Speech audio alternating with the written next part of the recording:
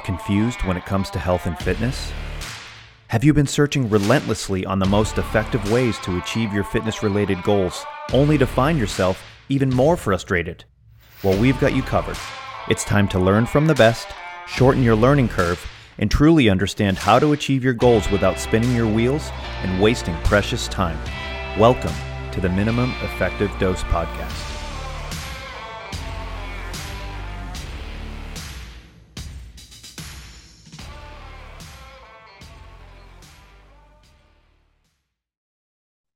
Welcome back to the Minimum Effective Dose Podcast. I'm one of your co-hosts, Mike Perry, and I'm here with my good friend, Brett Jones. Brett, how's everything in the Berg? Fabulous. Finally got a win out of the Steelers. So got to that 2-4, 50% record. So we'll see what happens moving forward. But if you're from Pittsburgh, you talk about the Steelers. It's just the way it is. There you go. And you know what? I got to ask you, man. I remember hearing about this because I had a client from Pittsburgh. There's some pretty good Pittsburgh slang, isn't there? Oh yeah, Pittsburghese. It's a whole thing, and we actually won most annoying accent in the country a while back because I think I do a decent Yenzer, and that there are people in Pittsburgh that we actually refer to as Yenzers, and people refer to themselves as Yenzers. But it's like can you clarify what's a Yenzer for the people that don't understand? A Yenzer is somebody from Pittsburgh that speaks in Pittsburghese. Is the easiest way to describe it. We're the city of bridges, and we have people in the city that have never crossed a bridge because they stay in their neighborhood and that's where they work and live and everything. So it's things like Yens want to go downtown, get some irons and that, which would refer to like Icy Light, Iron City beer. So Yens, quit being so nebby, red up your room. So yeah, it's a whole thing. Let me ask you this, and I could be wrong. The term jagoff, is that a Pittsburghese slang? Oh yeah. See, that's what I thought. Everyone knows that one. And it means exactly what you think it means. Yeah, that one doesn't need a ton of clarification, does it? But anyways, we're not talking about Pittsburgh today. We are talking about how to change and impact movement. And, Brett's been with Functional Movement Systems for a very, very long time. I've been fortunate enough to teach for them for several years as well. And there is sort of this recipe, right? And one of the things that I've noticed is whether you are a strength and conditioning coach looking to improve movement or a physical therapist looking to get people to kind of normalize function and get them from surgery back to sort of everyday tasks, there's a similar recipe involved. So this recipe, while simple, like a lot of things, it's hard to actually navigate through because it just takes a lot of art and a lot of science and a lot of trial and error. So, one of the things we want to talk about is we're going to put this into two buckets. And we're not going to talk physical therapy here because we are not physical therapists. But we are going to talk about how to change and impact movement. So the first thing we're going to talk about is you've got a client that just moves poorly. They have mobility restrictions. How can we, after we know that from the assessment, they have mobility restrictions, how can we attack that in a way that is going to change movement and get it to stick? And I think that's the biggest thing. Making temporary changes, easy, but getting it to stick is where the sweet spot happens. So, Brett, what have you noticed over the years as far as sort of the general mistakes as to why people don't get things to stick? We're going to talk about the algorithm and the recipe, but what would you say the top two things are why movement is not changing? One, they don't have a baseline. They're maybe noticing something in somebody's squat or deadlift or whatever, and they're saying, "Oh, I need to do some corrective exercise." Well, that's backwards. The assessment piece comes first. So by the time I'm teaching somebody technically correct exercise, I have hopefully taken those movement issues off the table already. And so I think it comes back to that at a high level, especially young practitioners, professionals, follow the recipe. Success leaves clues. Make sure that if you tell me you're doing a corrective exercise, I assume there was an assessment and a baseline piece that was below the minimums that directed you in that direction. Number two is and Gray is famous for saying, I might skip steps, but I don't miss steps. A lot of people, when they get into trying to correct movement, they miss steps. They try to skip ahead. They do a little bit of foam roll and the movement changes. And so they hop right back into loading that pattern. Well, there's probably 4 things there that you missed, and that can be put, to your point, in a systematic fashion. And I'd say those are the 2 biggest things, and why movement doesn't stick. You didn't have a baseline to judge it against anyway, so you don't know if it's working. You're just trying to see if the exercise is better. That's not what corrective exercise should be for. And then you're missing steps. Yeah, and I would argue that a lot of the times we shouldn't even call it corrective exercise, because nothing's changing. It's just waste of time exercise.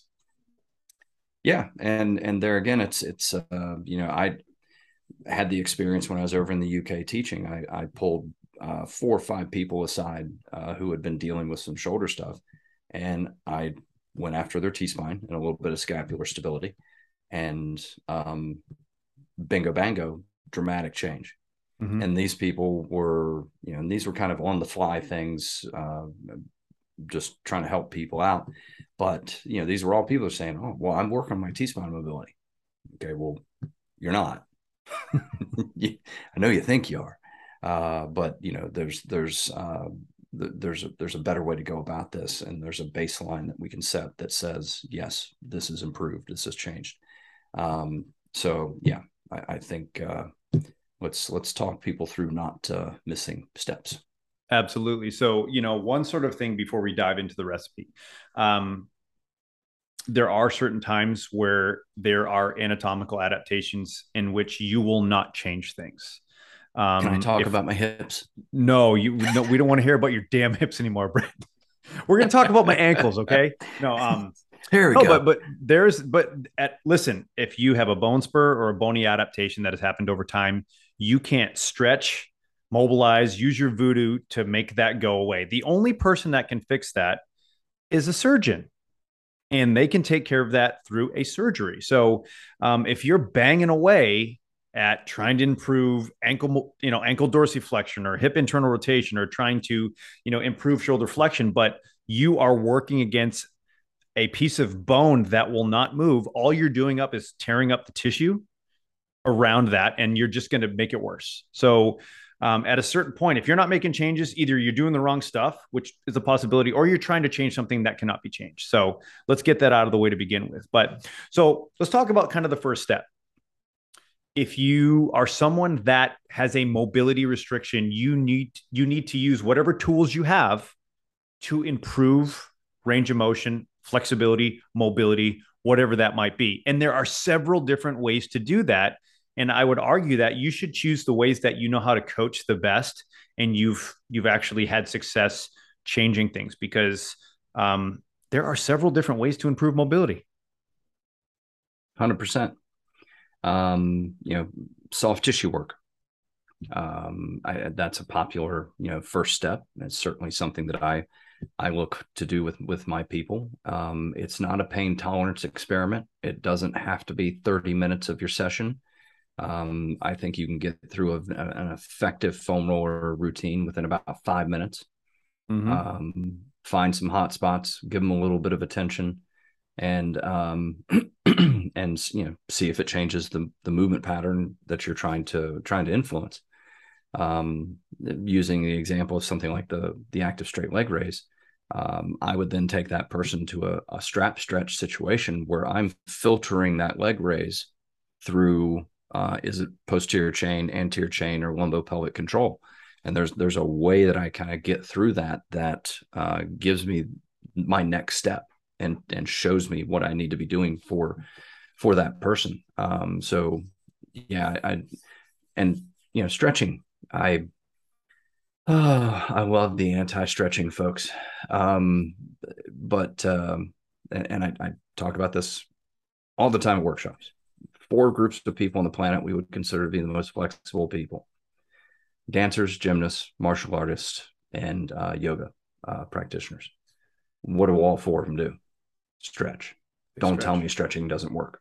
Like, now, should you be stretching what you're trying to stretch? Totally different conversation, and one that needs to be had. But yeah, so soft tissue technique, stretching. Where would you go with it from there, Mike?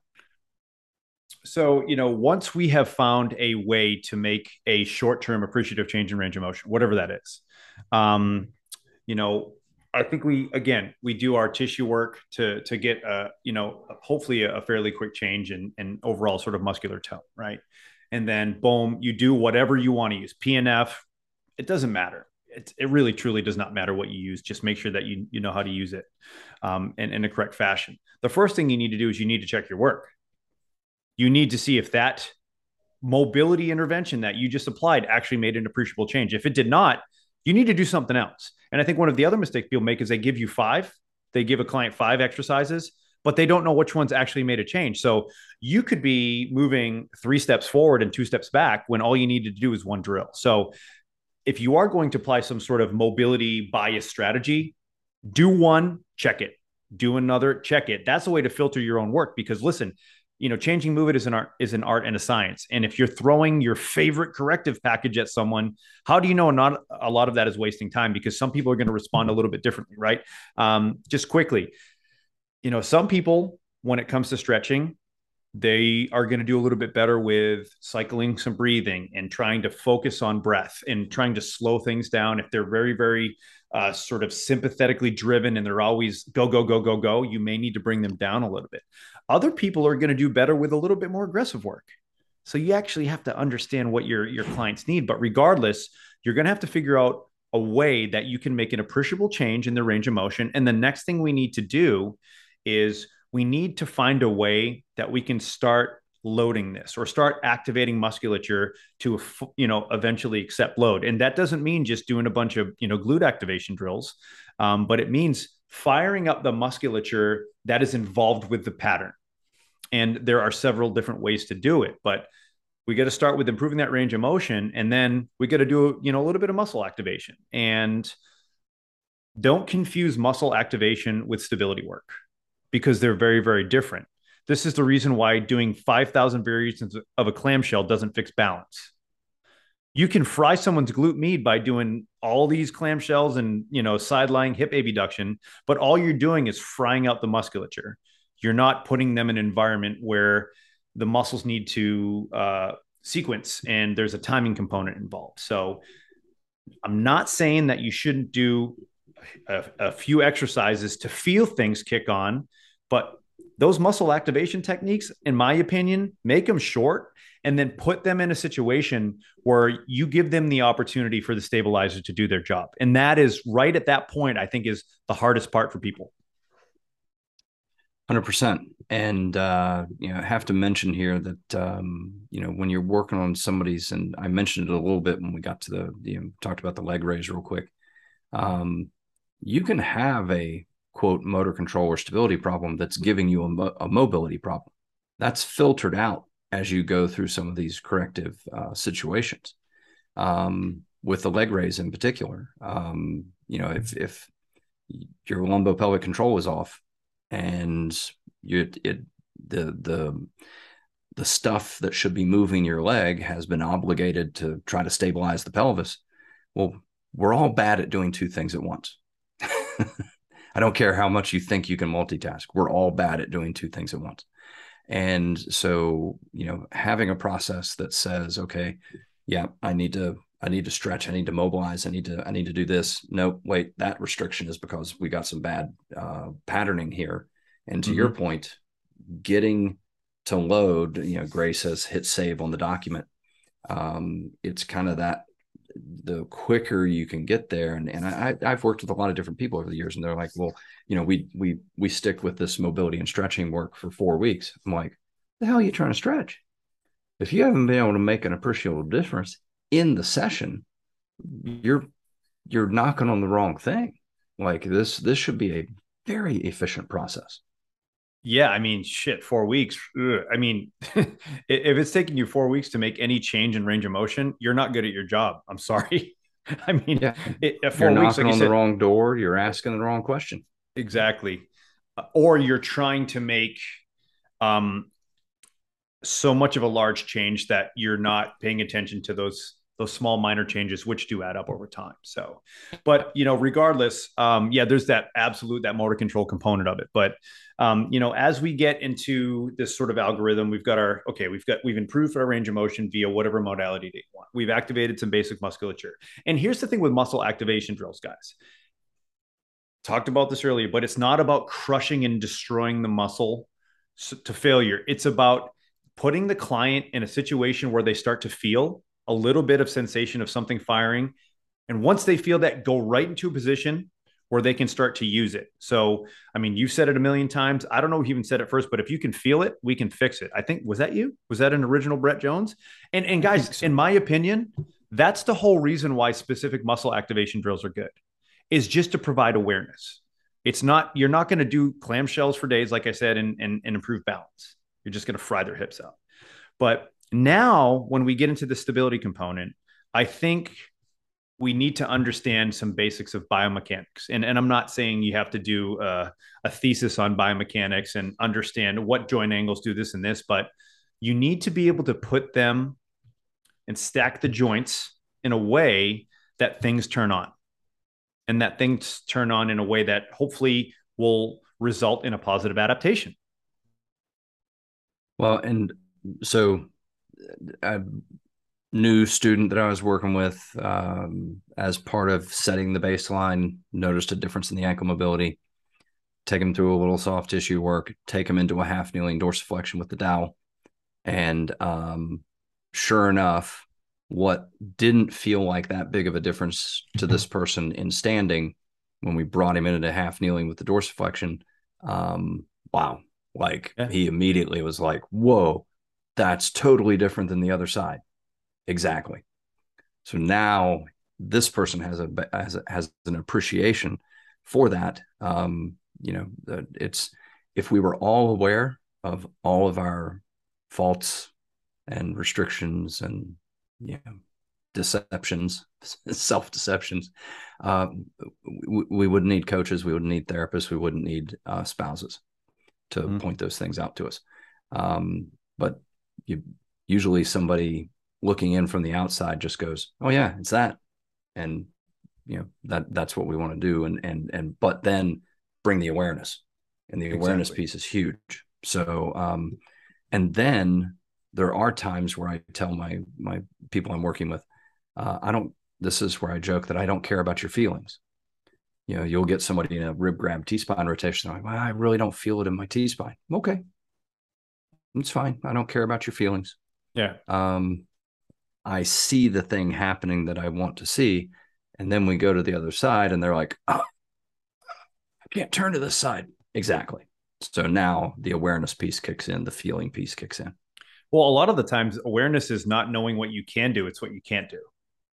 And that's just a big part of awareness. But another thing that you mentioned sort of the various positions, standing and half kneeling with ankle dorsiflexion. I think one of the keys to changing movement is eventually allowing your clients, or putting your clients in a situation where they can start to get feedback in various positions, shapes, and postures. So, just doing an ankle mobility drill and just doing and never using it and never actually loading it, well, you're missing things. So like you said, well, maybe they didn't feel it here, but maybe they felt it elsewhere. So a big part of understanding how to eventually start to introduce awareness and shapes and loads is finding the right positions and right exercises, if you will, that will allow your clients to feel things. And eventually, again, if they can feel it, then they're going to be more apt to do it. That's the reason why a lot of people, if you give them like some simple mobility drills, like wrist circles or whatever, if they don't feel it, they're like, they don't think it's doing anything, right? Because you're not going to sit there and be like, well, listen, these are your mechanoreceptors and your baroreceptors within the joint, but they're not going to, they don't give a shit about that. They want to feel it. So if they don't feel a stretch or a sensation, they're probably not going to do it.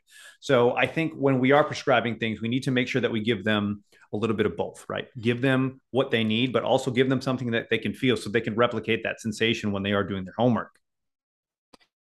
Yeah, I'm not above putting the broccoli in the fruit smoothie so that so the kids get their veggies. I think that we can take that approach a lot of times in training. Period.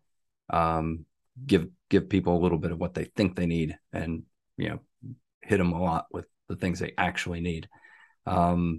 So from a mobility standpoint, let's just go A, B, C, D. So first, and the thing we didn't talk about that could be easily thrown in as a first step, breathing. Believe it or 100%. not, just a little bit of crocodile breathing, a little bit of hook lying breathing. Maybe it is that sympathetic load person that's just tense from life and stress and everything else going on, or just their personality. We've all met people that they're like the Chihuahua sitting at the coffee shop. They've had a few too many cups of caffeine, and the nervous little dog is just shaking and like, yee! And that's some people's personalities. They're just wired that way, and that's fine. I'm wired the opposite direction. I could probably fall asleep at any given moment. What? So, but the breathing step could be, a brilliant first step just to kind of reorient somebody. The soft tissue work, the stretching, make an appreciable change in the mobility, do something that improves the patterning and the muscle activation, get to that patterning and load so that you kind of go through that process. Did I get it right? Sure. I learned most of it from you. So if you're doing it wrong, I'm screwed. But I think honestly, like I really wanted to talk about this stuff because it really is the recipe, but I think people are skipping steps. And again, that's the biggest issue. So let's talk about load. Well, and to your point real quick, because if you do a successful breathing and soft tissue work and you see the mobility change, that is not the signal to go back to your deadlifts. That is the signal that you've been successful in the first part of that process. Exactly. Now, muscle activation, if you need it, the patterning work and getting to load comes, after that. So if you kind of follow the sequence, much better success. So stability wise, if we break down the same sort of thing, somebody comes in with a stability oriented problem, and we know it's a stability oriented problem because the baseline sent us there in that direction. Break it down for me. What are we going to do? So if we already have a client that moves really, really well, but doesn't have control of that movement, the first thing we need to do is make them aware of where they need to be from a positional standpoint. And this is for those individuals that stretch all the time, but they have low back pain or they have low back issues. I don't want to say pain because then we're talking about a different scope. But this is for those individuals that I stretch, but nothing's working. Well, cool. You've already done the stretching piece. The stretching piece is done. It's already, you've got that software program into your nervous system. Now, what you need to do is you can't stretch more. You need to go right into activation, stability, and load. So the algorithm is the same for someone that moves really, really well, but they don't have control. It's just we're not going to do more mobility because that bucket is already full. We've already checked that off the list. So, people seem to think that they need this really, really fancy stuff. And I think the biggest issue with people that are already very, very mobile is they think if they're feeling a certain way, maybe they have discomfort or whatever, they think the recipe is to stretch it. When in actuality, that could be the reason why you have that scenario to begin with. You're stretching something that's already overstretched, but you're chasing the stretch because you want to feel something. I mean, when I tell people not to stretch and I run them through an assessment and I take them through a bite and they're like, you don't want me to stretch? It makes it seem like I'm trying to take the money from their bank account and their firstborn child. Like, no, it's just like, this is the reason why you're having issues because you've stretched so much, you can't control a damn thing. And that is the recipe for hypermobile individuals. Now, here's the thing. We know that movement is written in feel, right? But at the same time, if someone feels a stretch, and we can create a scenario that they're making a change and they're stretching something. For the people that have mobility restrictions, that's a good thing. But the hard part is for someone that has stability issues, they're not used to the sensation of getting into a position and hanging out and letting things happen. And that can be frustrating. Definitely. And so the the steps there and taking somebody into what we have commonly referred to within the FMS world as static motor control. And if you want to look at it from a developmental standpoint, you take that hypermobile person from something like hard rolls to crawling, or just bird dogs crawling, half kneeling work, and then bring them to standing. I think the common mistake there, stability wise, is the steps that are skipped are usually the ground-based work, the hard roll sort of situation. Bird dogs are pretty popular. Crawling is pretty popular. Maybe they're doing some of that, but then they skip the half kneeling step. And what somebody with a stability issue will hate two things. They will hate slowing down, and they will hate holding a position.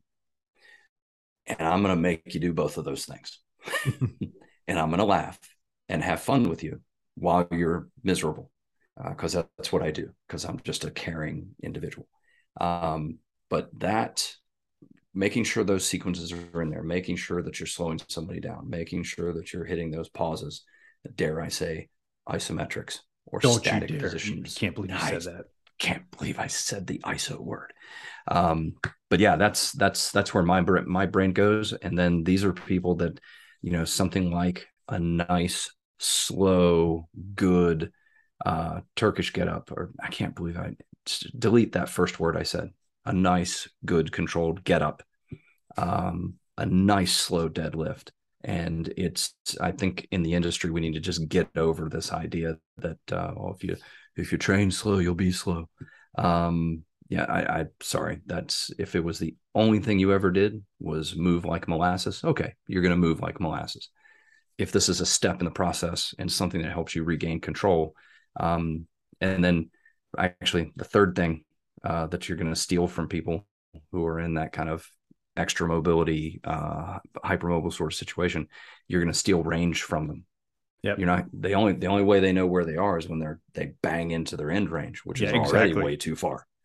You're going to pull them back to this really kind of short range motion and make them own in steps and progressively give them control over greater range of motion, but only once they've earned the control over the range of motion. And so that's where my brain goes with those stability oriented people. And then also keeping in mind, we're not talking strength here. We're talking patterning. We're talking about having a sequence in place. I mentioned earlier with the leg raise, if we've obligated a muscle to try to stabilize the pelvis that shouldn't be stabilizing the pelvis, guess what the muscles that are supposed to be stabilizing the pelvis do? They're like, cool, bro, it's all you. Good job. We'll see you later. Good job. Take it. I'm out. I'm going to go sip champagne, eat bonbons. So that's where my brain goes with the stability oriented people. Yeah. And so one thing you mentioned by manipulating tempo and using isometrics, it's not fun. It's going to be slightly uncomfortable, but the same thing goes for trying to improve mobility for a lot of people. Making a change in your movement, regardless if it's stability biased or mobility biased, is going to take effort, and it's going to take consistency and awareness. These things aren't going to magically happen by just, like kind of lackadaisically approaching these things. Like, you're going to have to put some effort in if you want to make a change. And it's just going to be a different type of effort depending on where your starting point is. But change is hard. And if you already have this sort of level of tone in your body, whatever your neurological home is, whatever that is, we have to introduce a higher stimulus to make a change, because if it doesn't override your current program, things aren't going to change. It's kind of like, let's say that you jam your thumb, right? And your thumb starts to hurt. Well, go hit your shin on a trailer hitch. Your thumb doesn't hurt anymore, because we've changed the stimulus. Now it's temporarily. Now, please don't do either of those things. But that's my point. You have to introduce a certain amount of stimulus to the system to make a change. That doesn't mean overwhelming them. What is the thing we always say when it comes to changing movement in FMS? Successful but challenged. But challenged. A challenge is not easy. It's a challenge. It's like, the RKC back in the day, the Russian Kettlebell Challenge. So remember, it's if you want to change something, it's going to be tough. Anyways, let's move on to the last point, which is loading. Now, we'll use the straight leg raise because that's something that we've been talking about. If you're on your back, you've got one leg that is biased towards extension, and you've got one leg that's biased towards flexion. Now, once you start to make those appreciable changes, one of the biggest things we need to do is we need to load you in a way that's going to reveal and optimize hip extension for a lot of people, right? That's a lot of issues that people have.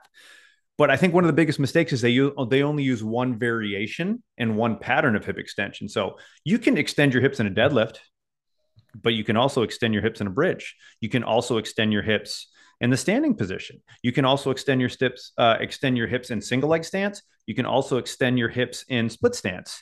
So I think one of the best ways to approach hip extension is by looking at all those various patterns, single leg, split stance, and bilateral stances, and integrate that into your corrective algorithm. Yeah, I think that, looking at, even something like a bird dog can be a way to look at that hip extension. And we kind of bring it through that developmental sequence again, where some form of rolling, and then quadruped, and then tall kneeling, half kneeling, and then to standing.